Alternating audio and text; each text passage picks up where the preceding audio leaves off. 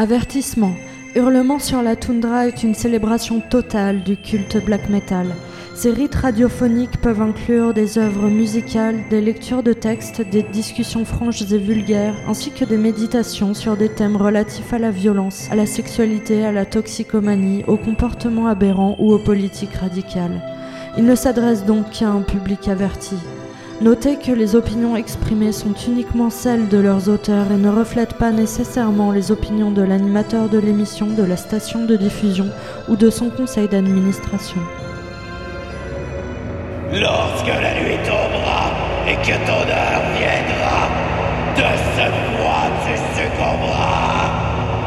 Perdu dans l'oubli, contemple la mort qui te sourit, car personne ne se souviendra de toi. Et c'est à peine la perdue, et sur la toundra, tu succomberas.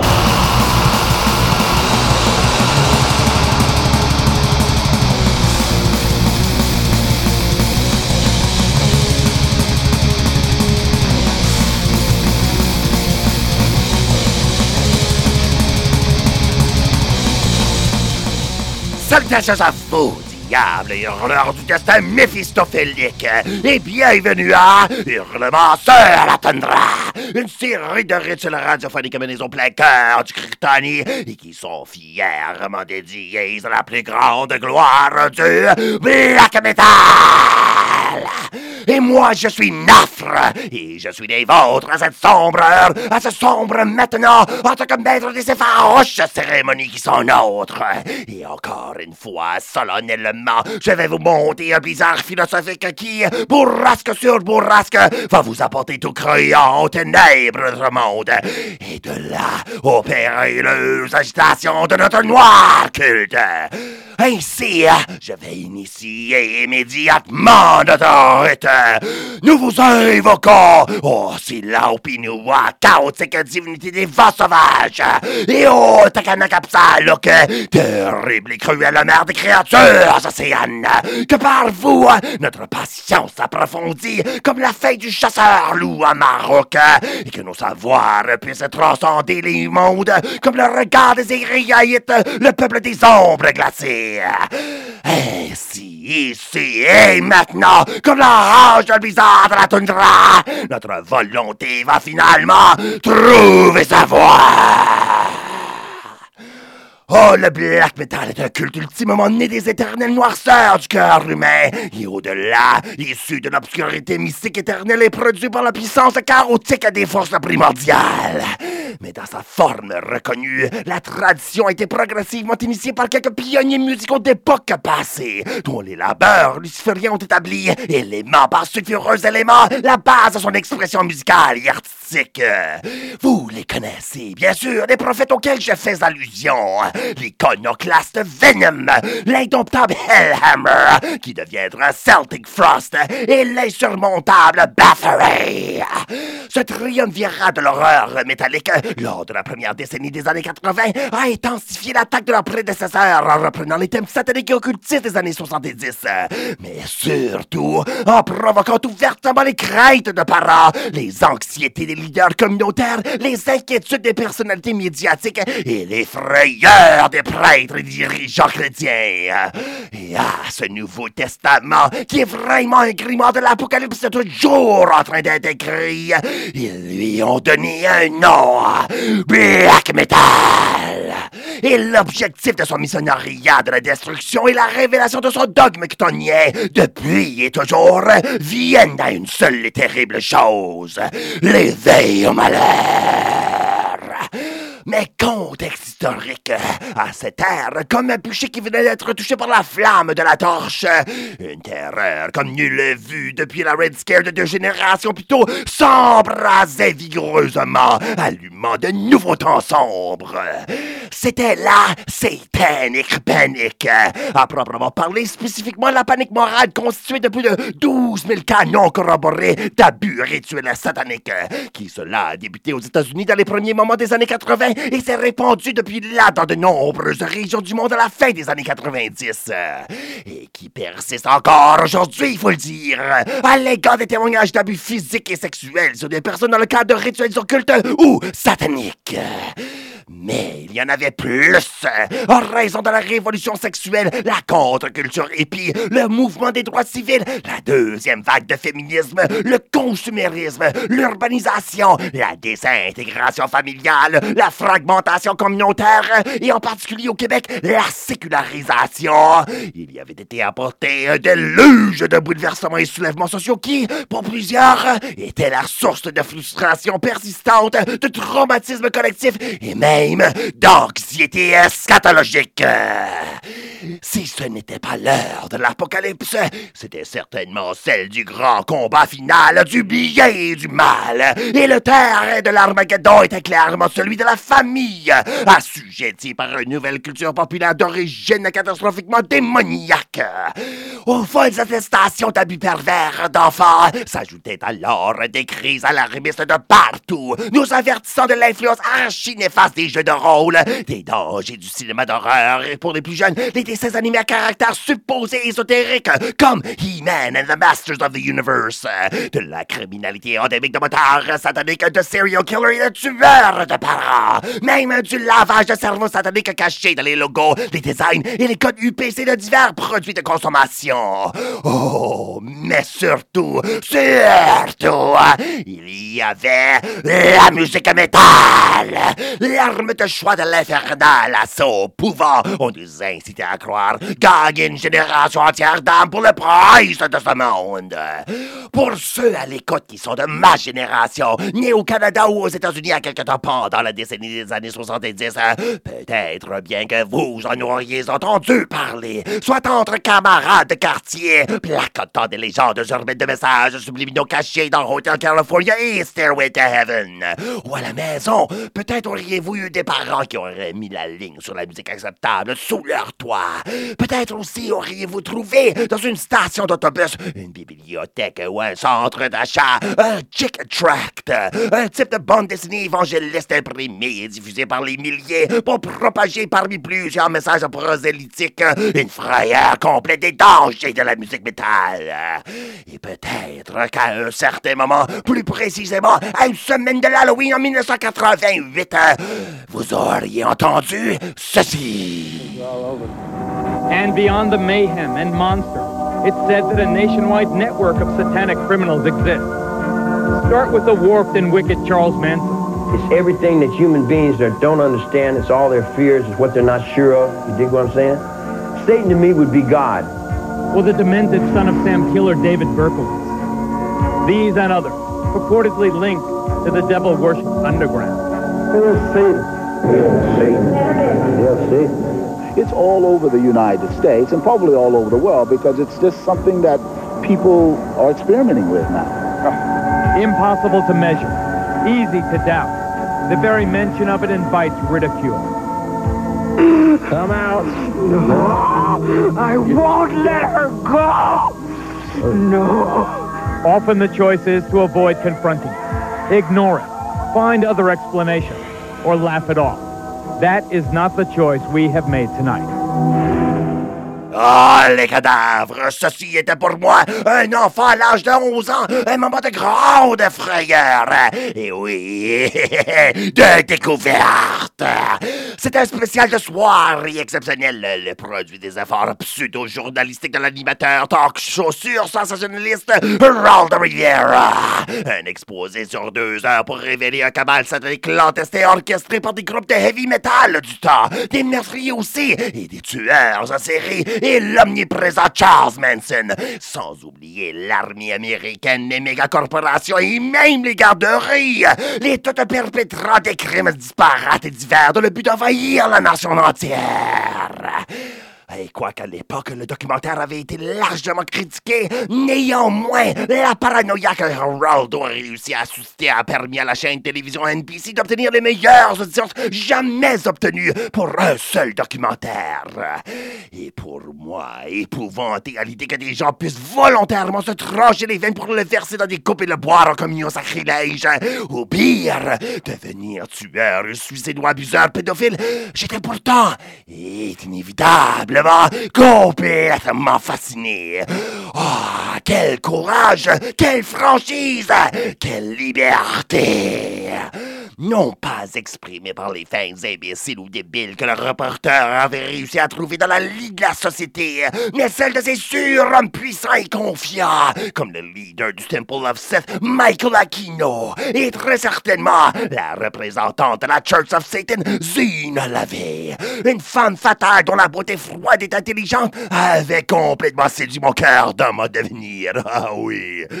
Et puis, il y avait, dès le début de la diffusion, un défilé d'images de bands, Venom, Wasp et Motley Crue, dont la cassette vilipendée Shout at the Devil avait justement été mon tout premier album de musique, le cadeau de ma première communion, ironiquement.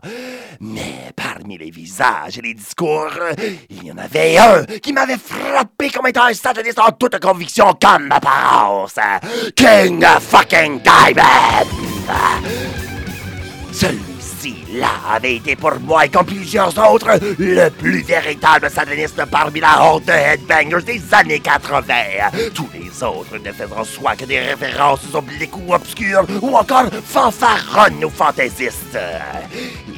Sans négliger l'importance de cela, non, sa marque de commerce, bien sûr, c'est-à-dire son image maquillée, son iconographie tirée tout droit de la Satanic Bible, ses propos ouvertement anti-chrétiens. Tout cela avait très certainement dans ma psyché un réel baptême de feu de l'enfer. Non, ceci n'était pas un bouffon psychosexuel comme les musiciens de Kiss, ni un comédien du théâtre grand guignol comme Alice Cooper. Non, plus un intempérant sans dessin mangeur de pigeons comme Ozzy Osbourne. C'était un croyant et un pratiquant des véritables arts macabres. Et son œuvre n'était la transmise reçue comme un grimoire d'amener à découvrir. Mais avant King Diamond, il y avait Mercyful Fate, le groupe qui a parti la carrière de l'homme, oui, mais plus que cela, qui a établi certains éléments incontestablement fondamentaux au black metal. Pour ceux qui s'y connaissent pas du tout, et à tort, j'insiste, en résumé, Mercyful Fate est un groupe de heavy metal. Non pas de black, non pas non plus de proto-death, thrash ou speed, mais de heavy classique aux touches progressives rock. Il a été formé en 1981 à Copenhague par le vocaliste King Diamond et le guitariste Hank Sherman. Il s'est dissous 4 ans plus tard, en 1985, en raison de divergences musicales. Et en 92, 4 des 5 membres de Mercyful Fate se réunirent pour enregistrer l'album In the Shadows qui sortira l'année suivante. Et au cours des années 90, le groupe fera apparaître 4 albums studios additionnels. Mais ce sont vraiment les 3 premières sorties qui ont eu un impact majeur et catalyseur sur ce qui deviendra le métal extrême, soit le thrash, le black et le death, contribuant des incitatifs infernaux à d'autres de poursuivre l'élargissement des thématiques occultes, l'approfondissement de la transgression spirituelle véritable et l'augmentation de la solennité atmosphérique. Alors, mais il faut le dire, il est vrai, Mercyful est de tous les groupes reconnus comme faisant partie de la prétendue première vague de black metal, la plus éloignée des formules et des incantations habituelles du black, étant musicalement moins extrême, moins heavy et privilégiant un son plus sophistiqué, avec des structures musicales rappelant plus des années 70 et des thématiques littéraires et ésotériques difficiles pour certains à pénétrer. Néanmoins, Mercyful Fate incontestablement mérite d'être compté parmi les ancêtres émérites de la tradition. Remarquons que, venant du Danemark, le groupe compte parmi les premières grandes formations de métal scandinaves. Et mains artistes black norvégiens et suédois comptent Mercyful Fate et King Diamond comme une influence définitive. De plus, King était le premier à porter ce qui était du vrai de vrai corpse paint, dont celui avec Diamond, qui était de design bien plus glauque que celui de The Misfits, The Damned et Arthur Brown, et avec Fate, qui était, avec sa croix à l'envers et ses ailes de chauve-souris, explicitement et maléfiquement satanique. Et puis, il y a ce chant perçant falsetto. Au début, produit à l'instar de Rob Halford de Judas Priest et Ian Gillian de Deep Purple, mais qui a passé au-delà, forçant le métal à explorer et à exploiter de nouvelles sonorités déstabilisantes. Et oh non, j'avoue, ce n'était pas le même type de vocifération diabolique criant que les chanteurs blacks privilégiés depuis les années 90. Mais oh, la technique de King est très certainement tout aussi perçante, tranchante et stridente que ce qui allait venir. Et de plus qu'il était utilisé avec son chant plus grave et animal, produisant un contraste dramatique qui confond, bouleverse et secoue, l'auditeur revient excité comme troublé. Et ceci est justement une composante fondamentale du black. Mais plus que tout, écoutez, Mercyful Fate a légué ceci comme élément clé du black à la seconde vague et à ce qui sera la manifestation totale du culte. Son authenticité! Oh, par les dieux, en plus que ses affiliations infernales fièrement avouées, il l'utilisait comme accessoire de scène ou épaisse de rituel, un véritable crâne humain et un microphone en forme de croix à l'envers fabriqué à partir de 2 tibias. Et à d'autres moments, il y avait sur scène des bombes artisanales et des tripes et du sang de cochon. Mais voici tout un autre élément fort plus conséquent. King Diamond, l'homme, est probablement, je vous le dis, l'artiste métalleux satanique le plus conscient de son image médiatique, ayant volontairement participé à de nombreux reportages et émissions débat qui, dans leur sensationnalisme à eux, auraient fait de lui la tête affichée danger du métal. Mais oh, lui, il s'était laissé devenir leur croque-mitaine moderne et à cela, selon des conditions propres à lui, seulement pour témoigner de sa volonté totale, de sa dignité et de son intelligence. Ainsi, avant même que le terme n'existe, King Diamond et ses formations étaient True Cult. Et avant les incendies d'église, Mercyful Fate a causé de réels cauchemars et mis le feu à la société chrétienne. Alors, je vais ce soir me donner le devoir d'être un fier et fidèle chroniqueur d'une tradition et rendre hommage à Mercyful Fate en présentant les 3 premières sorties du groupe qui, dans leur ensemble, ont apporté cette contribution fondamentale au développement du black metal. Cela, je le ferai en faisant appel à des reprises d'artistes exclusivement black, respectant dans ma sélection l'ordre chronologique de l'apparition et la suite des pistes sur ceux-ci. Et ça va commencer avec une reprise de Necrophagia, groupe de death aux touches vocales très occasionnellement black, fondé dans l'Ohio en 1983, dont la première parution full-length vit la lueur de l'outre-tombe en 1987. En 2001, le Quintuor a contribué de quoi à un curieux split de 45 tours partagé avec Antaeus, formation black française. C'était Dead Eyes, titre paru sur la première offrande de Mercyful en 1982, un EP éponyme parfois connu sous le nom de Nuns Have No Fun, parfois appelé album en soi.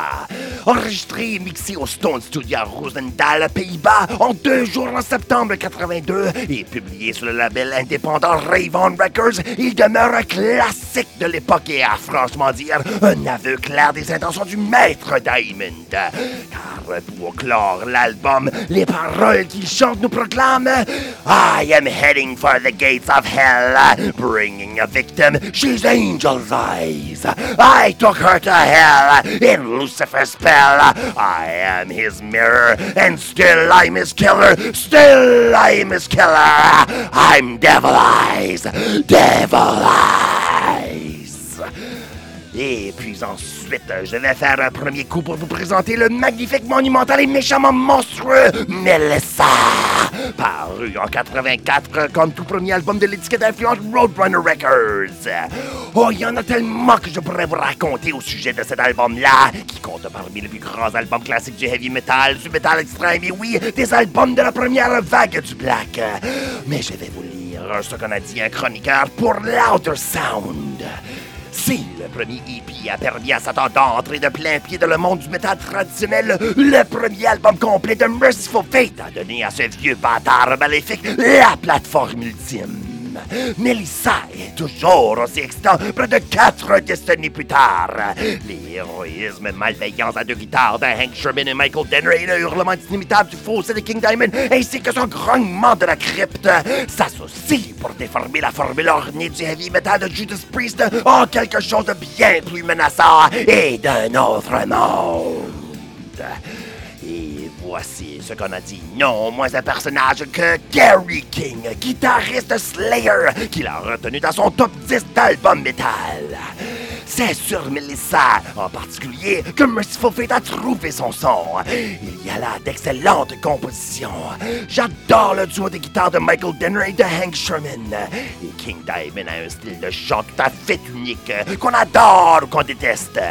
N'importe qui aurait du mal à trouver des défauts à Melissa. C'est vraiment bien fait. Et l'influence de Mercyful Fate sur Hello Waits à nous est indéniable. Ça se voit aux chansons super longues avec un genre 10 000 changements de riff. C'était vraiment là l'influence infernale de Mercyful Fate.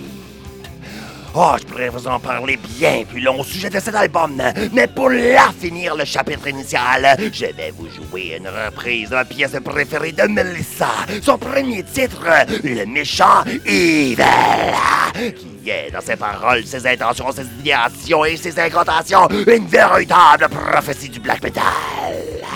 I was born in the cemetery, under the sign of the moon. Raised from the grave by the dead, I was made a mercenary in the legions of hell. Now I'm the king of pain, I'm insane. You know my only pleasure is to hear you cry. I'd love to hear you cry, I'd love to feel you die. And I'll be the first to watch your funeral, and I'll be the last to leave. I'd love to hear you cry, and when you're down beyond the ground, I'll dig up your body again and make love to shame. Oh, lady, cry and say goodbye. Oh, lady, cry and say goodbye. Oh, de la sale nécromancie, de la romance nécrophilique. Voilà le black qui se manifeste dans la gueule de King Diamond et par la musique de Mercyful Fate. Et si la pièce sera reprise par la formation norvégienne Arvas, initialement fondée en 1993 sous le nom de Earth. Sur leur album Black Path de 2007, pour le clore, le quatuor rend hommage aux démons danois comme si pour boucler la boucle dénominationnelle et de là établir l'infernale continuité entre eux et les origines du culte. Et franchement, c'est fucking bien réussi, surtout avec le grec Polysouka de Coldbound et Winterthrone au chant qui surmonte le titanesque défi de reproduire la violence harmonique aiguë de Maître Diamond. On y écoute sous peu Evil, mais il faut commencer par le commencement. Alors voici, repris par Necrophagia, Dead Eyes. Help us destroy our enemies, Satan. Crush them into dust, Satan. Ricky, think of the people you want Satan to kill and leave rotting in the earth.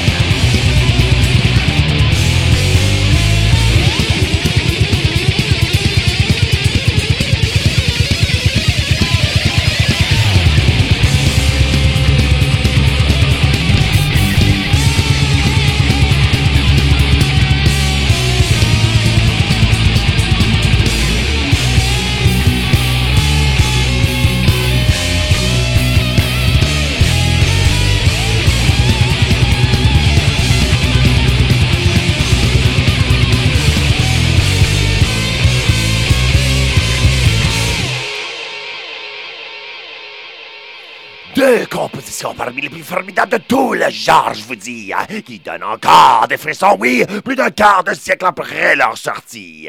C'était pour commencer cette soirée d'hommage à Merciful Fate, Dead Eyes, du premier effort du groupe, ici interprété par la formation pionnière death metal ohioen Necrophagia, suivi des diables norvégiens de Harvas avec Evil, chanson que jamais je ne me lasse d'entendre, et qui ici a été splendidement reprise pour la gloire éternelle du culte black metal. Alors là, pour le prochain chapitre et pour finir la première moitié de notre rite référentiel au grand pérenne pouvoir de Merciful Fate, poursuivons avec l'album inaugural du groupe, paru en 1983 sous le titre iconique Melissa. Anecdote intéressante pour commencer tout cela que je ne peux pas passer à côté. Melissa est aussi le nom que porte le fameux crâne humain que King Diamond utilisait lors de ses prestances du groupe, jusqu'à ce qu'un veille ne lui ait volé lors d'un spectacle aux Pays-Bas. Or, celui-ci n'était pas qu'un accessoire de scène, non, mais si on en croit la légende, une relique d'une tradition de sorcellerie. King lui-même aurait dit, ou était-ce ses détracteurs, que c'était le crâne d'une sorcière qui avait souffert au maître prêtre chrétien, qui l'avait torturé et condamné au bûcher de son vivant avant de l'inhumer en terre, et que finalement ses restes auraient tombé entre ses griffes à lui, destinés à être utilisés par celui-ci afin de prendre contact avec le royaume de la mort. À examiner la relique dans les photos de l'époque, toutefois, on peut bien voir que la boîte crânienne avait été enlevée, ce qui nous induirait à croire qu'il s'agit plutôt d'un spécimen de laboratoire ou d'hôpital. Mais dans une autre version de l'histoire, on nous raconte que ce crâne avait été le don d'un mystérieux admirateur de King, avec cette explication-ci. Il aurait appartenu à une jeune femme prénommée Melissa, que quelque chose d'affreux lui était arrivé, la pauvre ayant reçu un coup si violent sur le front que le sommet de la tête lui en avait été coupé. Acceptant le cadeau, King a commencé à se demander ce qui était arrivé à cette personne. Quel destin elle aurait pu bien avoir eu. Et sa mystérieuse histoire, en fait, elle l'a hanté. Et ainsi, le crâne est venu à l'accompagner lors de ses concerts, à lui servir dans le cadre de ses rituels aussi. Il lui a parlé lors des nuits sombres, et lui, il l'a écouté. Oh, légende et nécromancie à part, Melissa a certainement inspiré de nombreuses chansons de Merciful Fate et plus tard de King Diamond. D'ailleurs, le nom de l'album dont il est maintenant question et surtout sa toute dernière chanson est une ballade mélancolique qui raconte ce qui aurait pu bien avoir été le vrai sort de sa Melissa. Dans celle-ci, King adopte la voix de son amant et devant son autel, il prie à Satan, se plaignant de l'enlèvement et l'exécution de sa bien-aimée sorcière. Mais ses larmes deviennent graduellement le rugissement intérieur de sa rage. Et au nom de l'enfer, il s'engage à la vengeance déicide, promettant au Seigneur des Ténèbres d'assassiner le prêtre inquisiteur et meurtrier. Oh, toute franchise et tout à l'honneur de ce grand esprit des noirceurs, une slow song d'amour satanique dédiée à une sorcière et inspirée par un crâne de peut-être, malgré toutes les opinions, que totalement fucking black metal. Et une autre chanson à remarquer sur cet album-là qui a apporté tout un autre ordre de cauchemar fort plus réel est Into the Coven. Un morceau dont les paroles sont fort plus sinistres que n'importe quoi qui aurait pu paraître à date et certainement plus diabolique, si pas carrément méphistophilique. On n'a pas là des frivolités prétendument entendues en tant que messages subliminaux, non! King y chante, hurle comme un loup et une sorcière ouvrira la porte. Suis-moi et viens à la rencontre de notre grande prêtresse. Viens dans mon assemblée et deviens l'enfant de Lucifer. Déshabille-toi jusqu'à ce que tu sois nu et mets ce manteau blanc. Prends cette croix blanche et va au milieu du cercle. Et maintenant, écrase la croix. Bois le sang de ce couteau impie. D'après moi, mon âme appartient à Satan. Maintenant, Maintenant, tu fais partie de mon couvent. Tu es l'enfant de Lucifer. Dans l'assemblée, l'enfant de Lucifer. De telles paroles étaient à l'époque dangereuses, car on était bel et bien au règne de la terreur de la Parents Music Resource Center ou PMRC, un comité américain fondé en 1985 par 4 femmes connues sous le nom de Washington Wives. Ceci dans le but déclaré d'accroître le contrôle parental sur l'accès des enfants à la musique jugée violente, liée à la drogue ou à caractère sexuel ou occulte. Le comité avait établi une liste qu'il considérait comme de la musique la plus néfaste de l'époque, y compris des chansons des mégastars comme Madonna et Prince, et des groupes de métal underground de culte bien sûr, comme Venom et justement Merciful Fate. Cette liste baptisée The Filthy 15 devait servir d'exemple de la façon dont la PMRC pensait que les albums devraient être notés, d'une manière similaire au film. Mais au lieu d'attribuer des mentions générales PG et R, a suggéré des classifications basées sur le contenu. X pour des paroles blasphématoires ou sexuellement explicites, DA pour les paroles sur les drogues et l'alcool, V pour les contenus violents et O pour les références occultes. Et oui, Into the Coven a précisément fait partie de cette liste. En rétrospective, voici ce que King a dit à propos de tout cela à la revue Rolling Stone. Oh, c'est drôle, parce qu'aujourd'hui, ce que les gens écrivent sur le sujet fait paraître cette époque comme si naïve. Je crois en fait que nous étions en tournée en 85 et nous avons vu un article sur nous dans le quotidien USA Today. Et nous étions tous là à se dire « Oh, quelqu'un écrit sur nous !» Nous ne pouvions pas le croire. On venait en fait à peine de mettre le pied aux États-Unis et on était déjà assez grand dans notre tête alors. Puis, on a réalisé que c'était une sorte de liste de merde et que tout cela était juste pathétique. On s'est dit qu'il devait être vraiment soigné pour avoir le temps de faire cela. La façon dont ils voyaient ces chansons disait plus sur eux que sur nous. Oh, ils avaient vraiment des esprits pervers, je vous dis. C'était drôle, ridicule et surprenant, mais au bout du compte, on les remercie pour la bonne promotion. Oh, c'est une infamie à justifier la place de Merciful Fate sur nos hurlantes ondes de la toundra et une gloire éternelle à célébrer à cette sombre heure qui est la nôtre. Alors, découvrons-en davantage cet album de périlleuse déclarations et fascination avec, en premier, le méconnu Tombstone.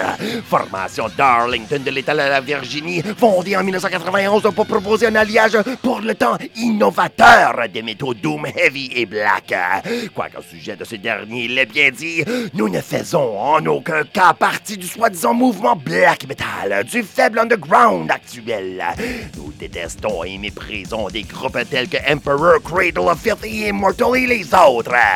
Contrairement à ceux-là, nous choisissons notre métier par dévouement, non pas par besoin de gloire ou de fortune.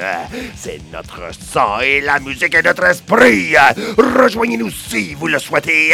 Sinon, restez à l'écart car ceci est notre vie. Ceci est notre art.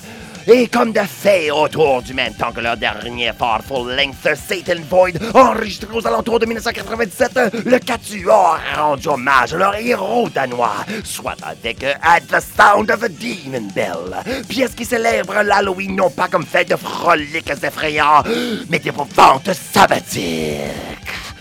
Ensuite viendra une reprise de la formation émérite Ancient, groupe que j'ai eu la chance fortuite de voir le Messe des Morts à Montréal en 2019. Formé à Bergen en 1992 par l'énigmatique Aphazil, celui-ci est un projet dévoué aux arts occultes et aux passions vampiriques, et d'une puissance toujours invaincue qui continue avec la plus grande force de terreur nocturne carnivore, ici appliquée en solennelle dévotion à commémorer la gloire nécromantique de ce grand temps des noirceurs. Et ensuite, pour finir le chapitre et notre étude de Melissa, viendra Sacramentum, groupe suédois de Göteborg établi en 1990 sous le nom de Tumulus, avant d'être rebaptisé en 1993. Depuis, ils ont sorti 3 solides albums de black de dévotion chaotique et satanique, le dernier desquels est paru en 1999, quasiment une génération passée. Oh, mais le groupe, on nous dit, malgré l'inactivité dans le studio, demeure toujours terriblement actif. Or, pour le solennel moment devant nous, ce qui nous intéresse est la réinterprétation qu'ils ont contribué en 1997 à une compilation de reprises en honneur de, oui, Merciful Fate, paru chez Listenable Records. Et la pièce dont il était question est Black Masses, une qui date de l'époque de Melissa, mais que Merciful avait paraître seulement au revers de l'édition single du submentionné Black Funeral, paru en décembre de la même manière. Alors, sur cela, 3 coups et une grande messe noire, en effet, ce qui vous attend. Alors, sonnons le glas pour la horde des fidèles de l'enfer et pour Merciful Fate. Et entendons At the Sound of the Demon Bell.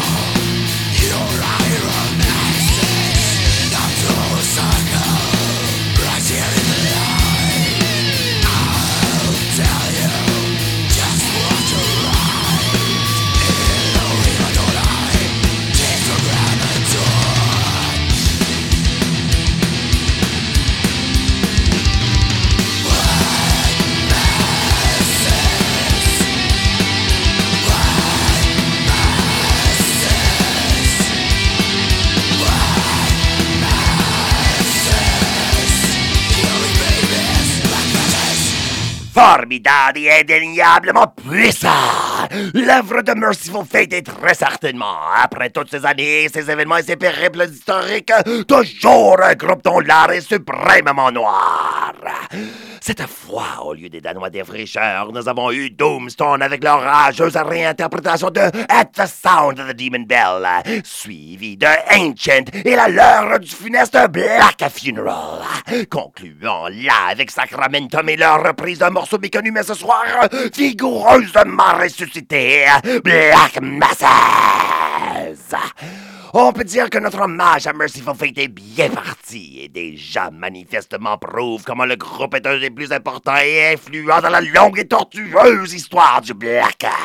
On va poursuivre, mais là est venu le moment de vous passer quelques annonces à entendre. On vous revient pourtant dans quelques instants, les cadavres. Et vous, je vous exhorte à fidèlement répondre à l'appel. Rejoignez la horde ici sur les sombres ondes de votre station de radio communautaire où vous entendrez hurlement sur la toundra.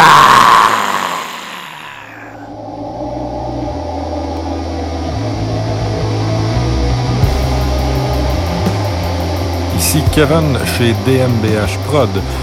Nous sommes une jeune coop ayant comme mission de promouvoir la scène métal québécoise. Que ce soit sur scène comme nos plusieurs spectacles organisés depuis 2018 ou sur notre page Facebook, DMBH Prod peut donner de la visibilité à votre groupe. Avec la pandémie actuelle, nous attendons avec impatience le retour des spectacles. Entre-temps, écrivez-nous sur Facebook. Ça nous fera plaisir de partager votre musique, organiser des concours et garder la communauté à jour sur les nouveautés à venir. De la part de l'équipe de DMBH Prod, à bientôt. Avertissement. L'émission suivante, produite dans les noirceurs de la toundra et celle de l'âme humaine, ne s'adresse qu'à un public averti. Bon retour fatal à vous à cette célébration agitatrice du culte black metal qui, sur sa 10e année, est annoncée en criant hurlement sur la toundra. Vous êtes en compagnie de Nafre, votre magistère secrétaire de l'émission, et ce soir, je vous offre et je vous impose une vigoureuse célébration de la contribution majestueuse comme méchant de l'inégalable Mercyful Fate, pionnier des fricheurs, défenseur cérémonieur satanique des tumultueuses années 1980. Pour la première moitié du rituel, je vous ai présenté le groupe en effectuant un survol des deux premières parutions, tous deux de fondamentalement importantes sorties de l'époque, soit l'EP surnommé Nuns Have No Fun et Melissa. Et je vous ai présenté le contexte historique de leur impact chacun, tout en soulignant le caractère avant-coureur de son leader, King Diamond, probablement le premier métalleux ouvertement sataniste et certainement un artiste qui a su manipuler le sensationnalisme médiatique à son malfaisant avantage. Justement, à y réfléchir, quand je regarde aujourd'hui les entrevues de King de ces temps-là, je reconnais que l'homme est peurant, oui, mais encore plus tout simplement franc, communique une désobéissance intellectuelle admirable et manifeste une confiance gracieuse et inébranlable. Ceci n'était point du posturing, mais un jeu m'en-foutisme élitiste, mais ouvert à l'autre. Et je le dis encore, même si Mercyful est très certainement pas du black metal, même selon les standards de la première vague, le groupe a certainement établi deux éléments saillants du culte, soit l'authenticité et l'intégrité idéologique.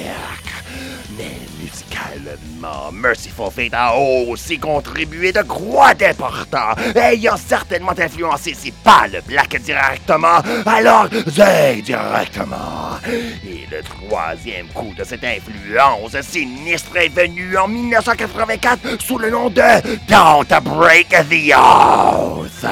Oh, voici un album, le album qui est sur la liste de presque tous les chroniqueurs de l'époque et historiographes du black metal. Darren Cowan, par exemple, un auteur chez Heavy Metal HQ, l'a inclus à la 3e position des 20 albums essentiels du black sur ses 40 ans, juste après Black Metal, The Venom et la sortie inaugurale de Bathory, et juste avant tout Megatherion de Celtic Frost.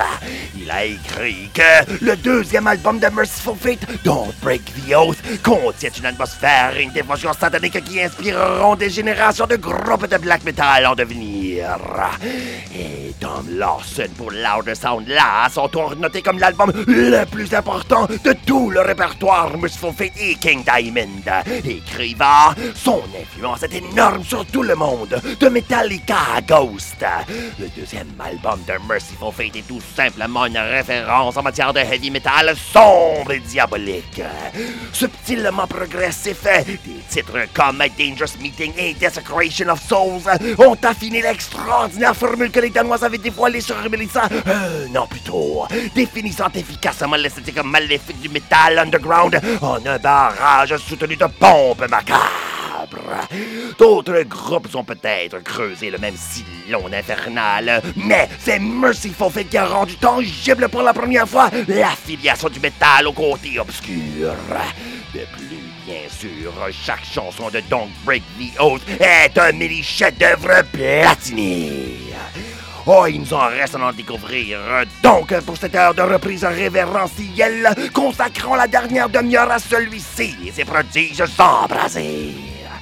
Pour le troisième de nos 4 chapitres, en premier sera le morceau Nightmare, composition qui présente King en train de funestement contempler la nature de la réalité, relatant un épisode par lequel le grimoire damné lui est présenté, duquel émerge, comme Athènes du front fendu de Zeus, une femme spirituelle au feu de yeux.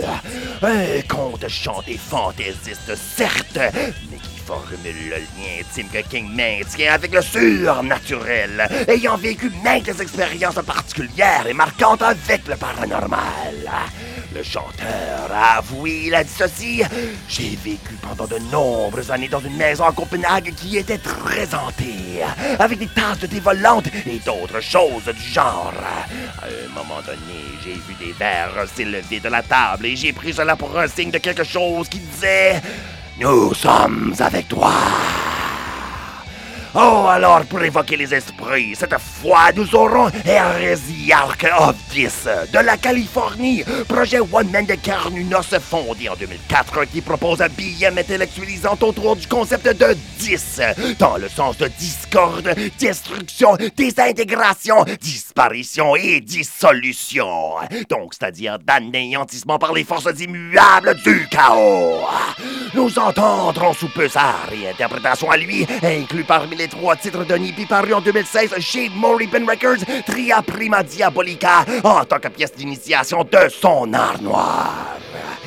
Et ensuite, nous écouterons à The Oath, à plus de 7 minutes, la plus longue piste de l'album, mais plus remarquablement encore, la plus patibulaire, selon les brûleurs de sorcières de la garde chrétienne de l'époque. Car ici, nous avons justement dans ces paroles le vœu méphistophélique que le titre de l'album et son diable squelettique corneau droit réprobateur nous menace de ne pas rompre. En tant qu'ancien catholique qui a grandi dans la religion, je ressens en lisant ces paroles un effroi excitant, car nous avons ce qui est là comme une subversion sacrilège du symbole ou credo de Nicée, une confession de foi qui résume les points fondamentaux de la philosophie satanique lévéienne de Diamond et qui, serions-nous à le chanter avec lui, deviendrait la nôtre. Traduit, King hurle et salmodie à sa congrégation la formule envoûtante suivante. Par le symbole du Créateur, je jure désormais d'être un fidèle serviteur de son plus puissant archange, le prince Lucifer, que le Créateur a désigné comme son régent et seigneur de ce monde. Amen. Je renie Jésus-Christ, le trompeur, et j'abjure la foi chrétienne en méprisant toutes ses œuvres, en tant qu'être possédant maintenant un corps humain. Dans ce monde, je jure de donner mon entière allégeance à son maître légitime, de l'adorer, notre Seigneur, ô Satan, et nul autre.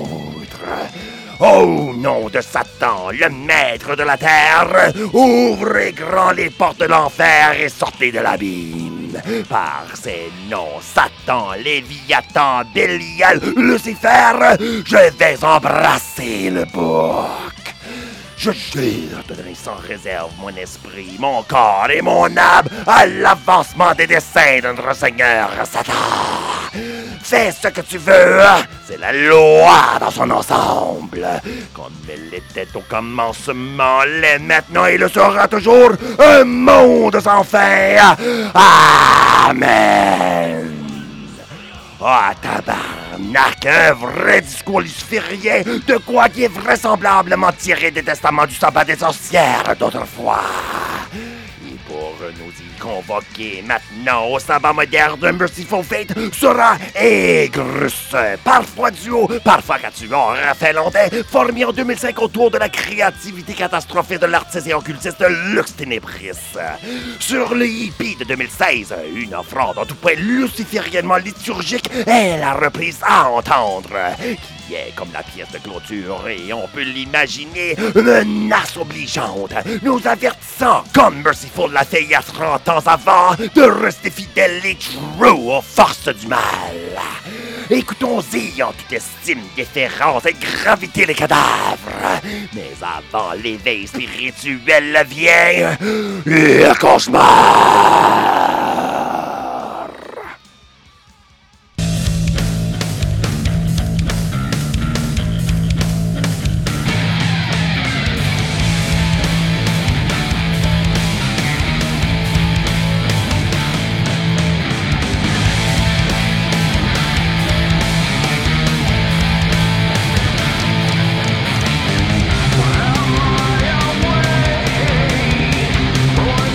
Just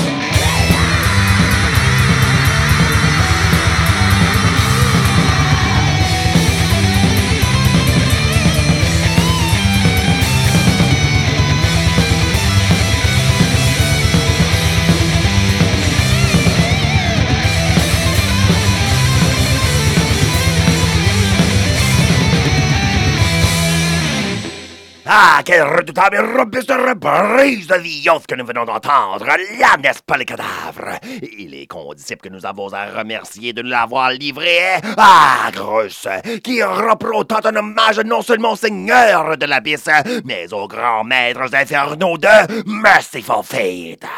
Puis avant, nous avions eu Heresiarchs of Dis, pareillement un suivant du sentier infernal et essayé du gouffre chthonien qui pour nous a réévoqué les terreurs préternaturelles nécessaires à l'éveil spirituel grâce à sa réinterprétation de Nightmare. Rendu au chapitre final, j'ai pour vous les 2 dernières sélections de la soirée. Et franchement, elles sont pour moi les meilleures de toutes ces noires célébrations. La première sera une que fort probablement vous avez déjà entendue et qui, très possiblement, vous aurait incité à découvrir davantage sur le groupe de l'heure. Il s'agit de Gypsy, dont la reprise a été incluse comme piste en bonus sur le suprêmement excellent sulfureusement influent album d'Emperor in the Nightside Eclipse. Un choix à être noté et étudié. L'influence de King et Merciful est évidente sur toute la scène black norvégienne. Et comment miséricordieux que Isan et compagnie leur ont fait non seulement preuve de cette reconnaissance et respect, mais aussi nous ont guidés dans la découverte et redécouverte du culte black d'origine. D'autres de la scène black d'Oslo ont fait connaître leur adoration pour le culte similairement. Il faut le reconnaître, Dead a maintes fois cité Merciful Fate comme un de ses groupes préférés. Euronymous l'avait compris parmi les groupes True dont il approuvait, et Fenris, sur sa compilation notoire The Best of Old School Black Metal, avait inclus Evil comme 5e piste. Oh, l'influence a été indéniable, oui. Et certainement, nous pouvons alors dire que sans Merciful Fate, le black comme nous le connaissons aujourd'hui, surtout comment il a émergé de la scène norvégienne, n'aurait jamais existé. Et n'aurait jamais existé non plus une chose diabolique particulière comme Menzer, projet de l'indépassable Jacques Soul, qui a été rejoint depuis les dernières années par ses proches acolytes Exesvier et Ogmar. Le black thrash de Menzer est brillamment hétéroclite, manifestant dans son tout varlopeur une polyphonie d'influences métalliques, allant des classiques des années 70 jusqu'aux tendances réformatrices des dernières années. Et parmi les forces de la revitalisation du métal qui l'anime est indubitablement celui de l'esprit de Merciful Fate. Sur la merveilleuse et en toute franchise, divertissante et furieusement satisfaisante compilation de 2015, Pictavian Chronicles Volume 1, il y a, aux côtés de pistes originales et des reprises de Venom, Motorhead et Abigail, une de Merciful Fate, Come to the Sabbath. Oh, à votre tour, ça va satisfaire, distraire, mais également instruire et convertir et vous meurtrir. Écoutons-y, les cadavres. Encore une autre incitation musico-incantatoire. Nous convoquons merveille libératrice du sabbat des sorciers black metal. Mais avant, entendons la complainte prophétique de ses disciples danois vociférés par les pouvoirs nécromantiques de Emperor.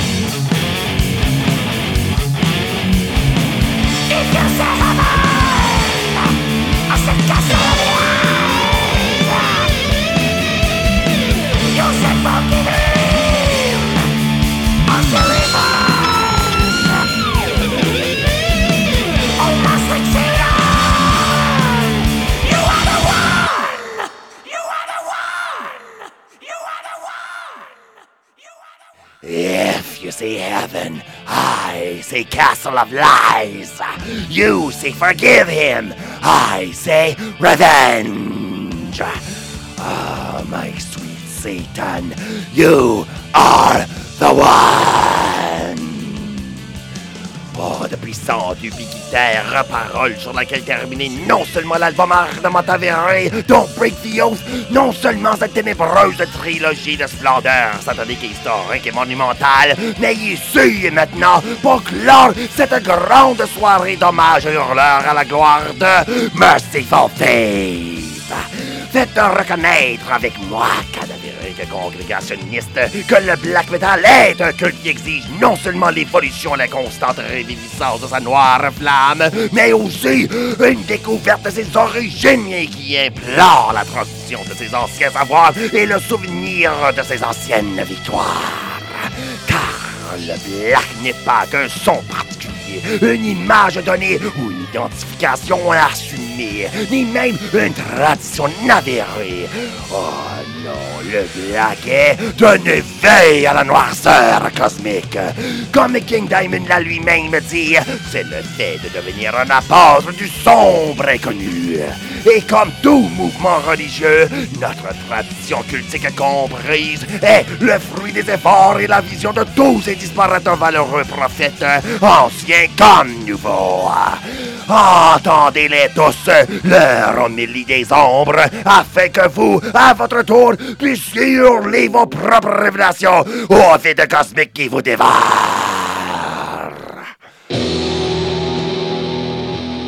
Sur cette dernière réflexion, déclaration et appel à l'action, l'épisode a atteint sa fin. L'interminable quête qui est toujours la nôtre reprendra lors du prochain rituel et ensemble nous repartirons découvrir les innombrables terreurs de notre ombrageux territoire musical. Or, d'ici là, je vous invite à errer sur la page Facebook du Hurlement où sont affichées les playlists épisodes ainsi que les nouveautés podcasts. Et de même, passez sur le site web de CFRT.ca ainsi que sur les grandes plateformes de podcasting. Lorsque vous serez, abonnez-vous et une demande de votre maître de la toundra en plus. Laissez-y une évaluation et un commentaire, la positive, ce qui aidera d'autres cadavres à se joindre à la horde et à connaître des révélations que j'offre à tous et à personne. Je vous invite aussi à découvrir les rituels hebdomadaires de mon valeureux confrère Matraque, baptisé As Macabra, qui passe sur les ondes de CJMD Lévis, de CIBL Montréal et aussi à CFRT Kraluit en toundra. Tu m'enjoignez-y-vous pour entendre ma chronique Les Échos de la toundra, mais surtout pour découvrir tous ensemble la toujours vive et forte célébration de la culture métal québécoise et d'au-delà. Et toujours les cadavres, je vous invite à contribuer directement à mes sinistres rituels. Je demeure toujours des plus ouverts à toutes les propositions, surtout celles qui feront de mon émission un appui aux artistes émergents et aux étiquettes distros de l'underground, tant qu'elles exaltent la plus grande gloire de notre culte. Rejoignez-moi très ici dans mon bunker par Facebook ou Instagram, ou bien par courriel à l'adresse nafre@cfrt.ca. Promesse de chaman éternel, vos suppliques lancées vers la lointaine redoutable toundra seront entendues et répondues. Et maintenant, mon mot de la fête cérémoniale, je suis Nafre, votre animateur, et c'était l'émission Hurlement sur la toundra, sur sa 10e année, produite toujours à partir de cette ville de Pierre, des Miseraquais, Kraluit, et d'où je vous exhorte à la salle de mon retour. Quoique totalement accablé sous le malheur de votre existence infime, faisant face à la misérable tragédie du passé, du présent et de l'avenir. Essayez maintenant votre exister toujours dans le silence, dans la noirceur éternelle, guidé par votre souffrance et votre fin réellement primordiale. À tous et au rien du vide devant vous, je vous dis, criez, gueulez et hurlez dans votre toundra. Hurlement sur la toundra est un produit franco-nunavummiu de Nafre de la toundra, avec la gracieuse collaboration de CFRT FM 107.3 Iqaluit Nunavut.